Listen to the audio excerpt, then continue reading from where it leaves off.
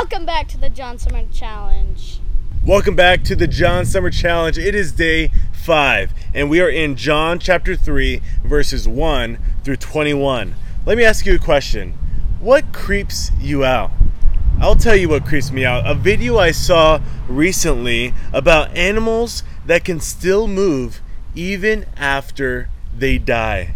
I watched a video on this, and it gave me 10 different animals or bugs that do this very thing. Number 1, cockroaches. Disgusting. They can move around for 2 weeks after their head has been chopped off. That's why they say these things can survive an apocalypse. Number 2, bees. Now, bees don't necessarily move after they die, but they can still sting you when they're dead. Their stinger still is lethal. So if you're allergic to bees, you better be afraid of both living and dead bees. Number 3, chickens. Little chickens. They can still run around after their heads have been chopped off. Their bodies running around with no head. Just ask Matthew Avila. He knows all about this. Number 4, octopus. They continue to move their tentacles for up to a week after they have been chopped off for calamari, my favorite. Number 5, salamanders, slimy. They can regrow any part of their bodies after it has been chopped off. Number 6, frogs. Take out the brain of a frog and it will still hop around and even croak if you pet its back like that. Isn't that weird? Number 7, flies. Get this. You can freeze flies alive, and then you can take them out, you can defrost them, and they will just go on flying around like nothing ever happened again. Okay? Number 8, turtles. Their heart still functions even when they are brain dead. They have enough oxygen stored in their bodies to dive 5,000 feet after they die. Number 9, flatworms. Now these things are weird. If you chop a flatworm in half, the head will grow a new tail, and the tail will grow a new head. It will just multiply. You can chop a flatworm into 20 different pieces, and you will create 20 new flatworms. Isn't that weird? Disgusting. Number 10, girls, your favorite, snakes. Snakes. You think you're good if the head is chopped off? No. Not only does their body still move around, but their chopped off head can still bite you and inject venom into you. I've chopped a head snake before, and this is true. It didn't bite me though, I'm too fast.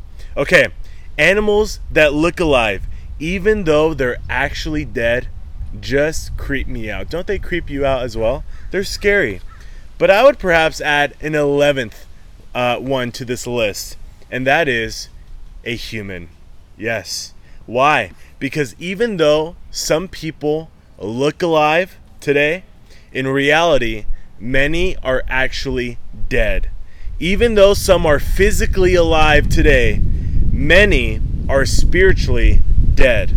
And what we see in our passage today is that if you want to be spiritually alive, awakened, a miracle must occur. You must be born again. You say, what?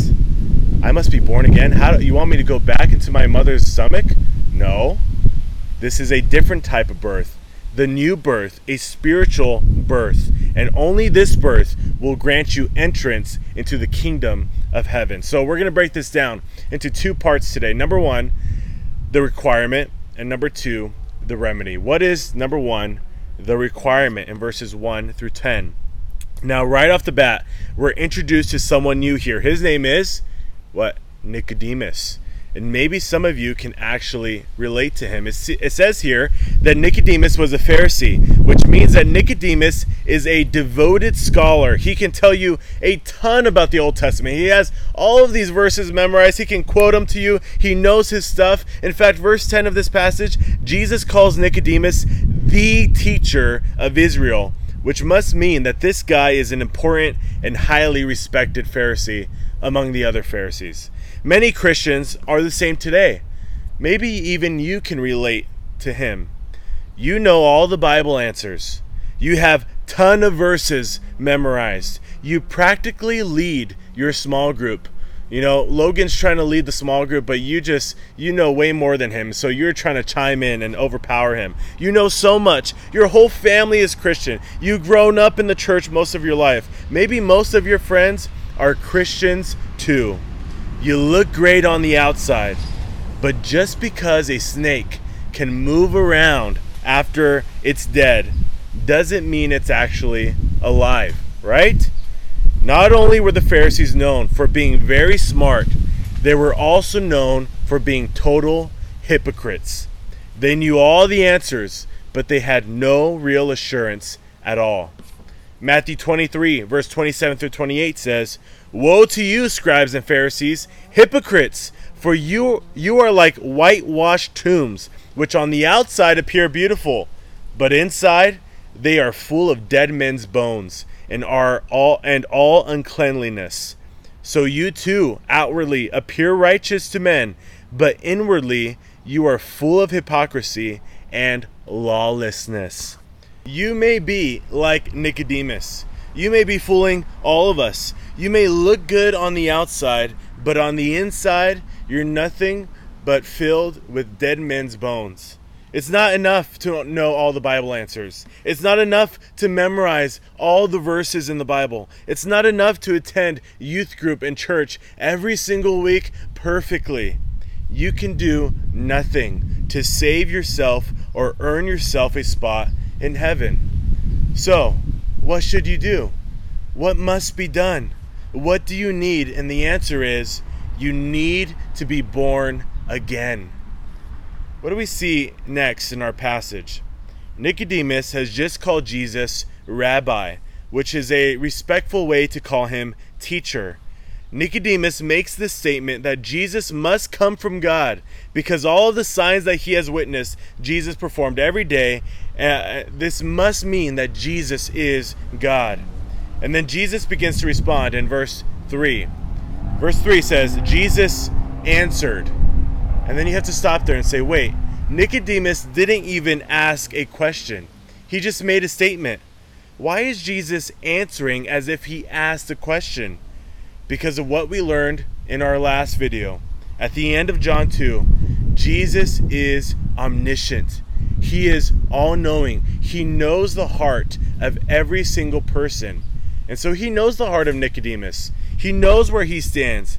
And so there's no hiding or faking it with God. Jesus totally ignores the statement just made by Nicodemus and answers what is truly important for Nicodemus to understand.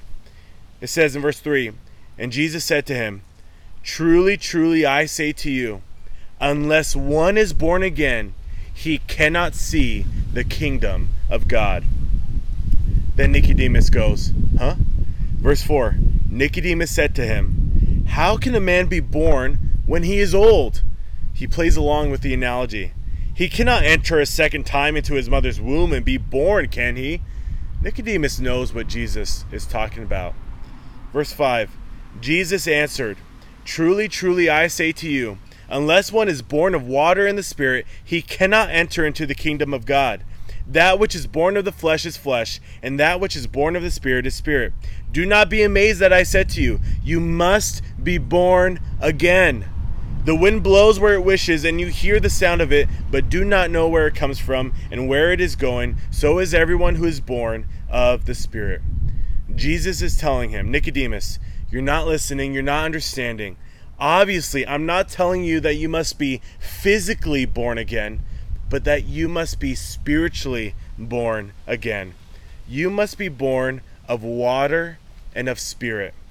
We see the same idea in Ezekiel 36, 25 through 27. The idea is that you need to be cleansed from your sin. You must be born again. Something supernatural must occur in your heart. A miracle must take place in order for you to enter the kingdom of God.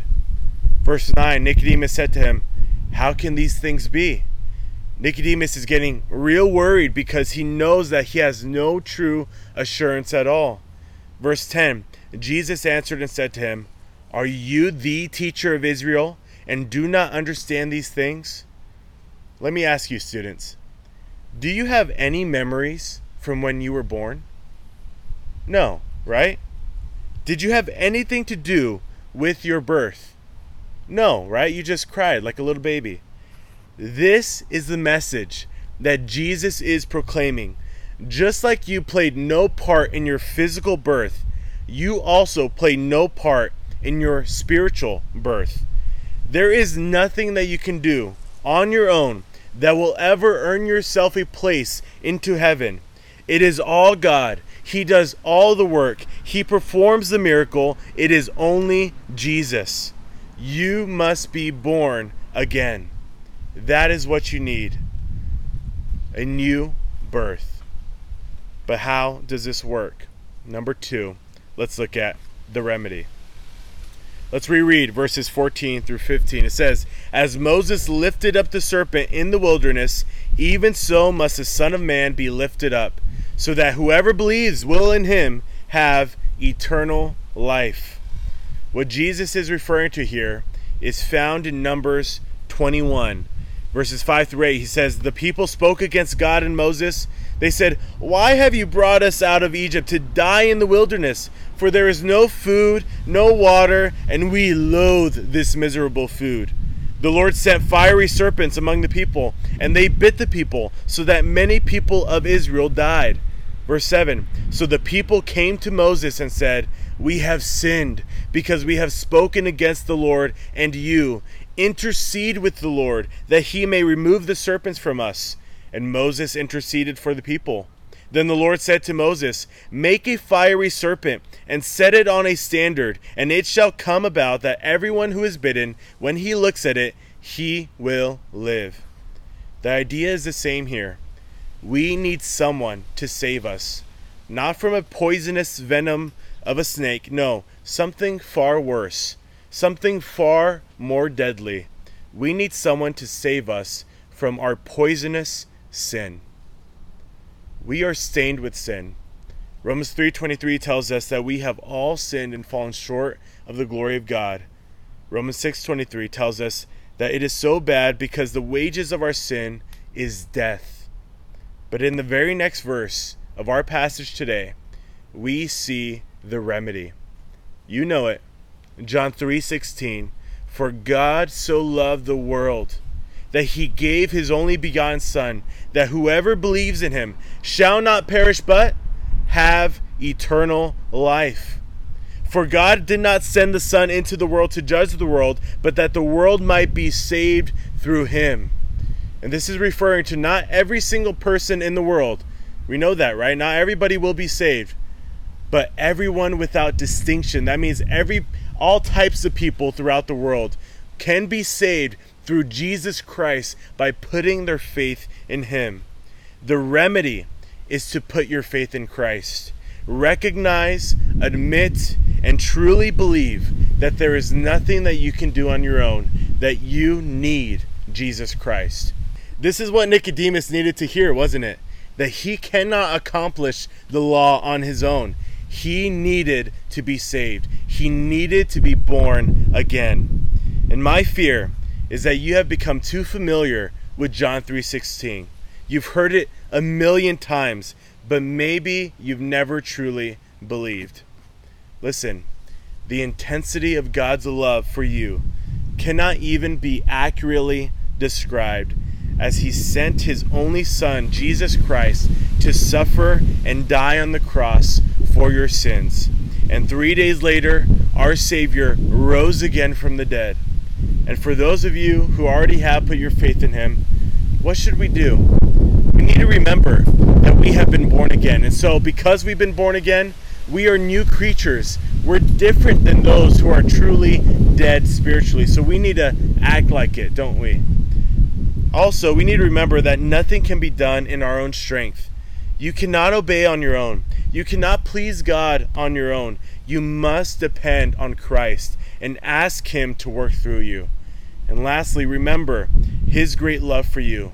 Remember what his great love did for you, how it was displayed on the cross by paying for your sins and offering you a new life, a new birth today.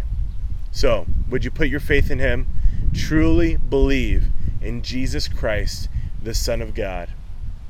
That's it for today's devotional. I've got 3 questions for you. Number 1, describe what it would look like for someone to look alive on the outside, but are actually dead on the inside, aka someone who claims to be a Christian, but is actually not a Christian at all. What would a person like that look like? How would they live? Number 2, what does it mean to be born again spiritually?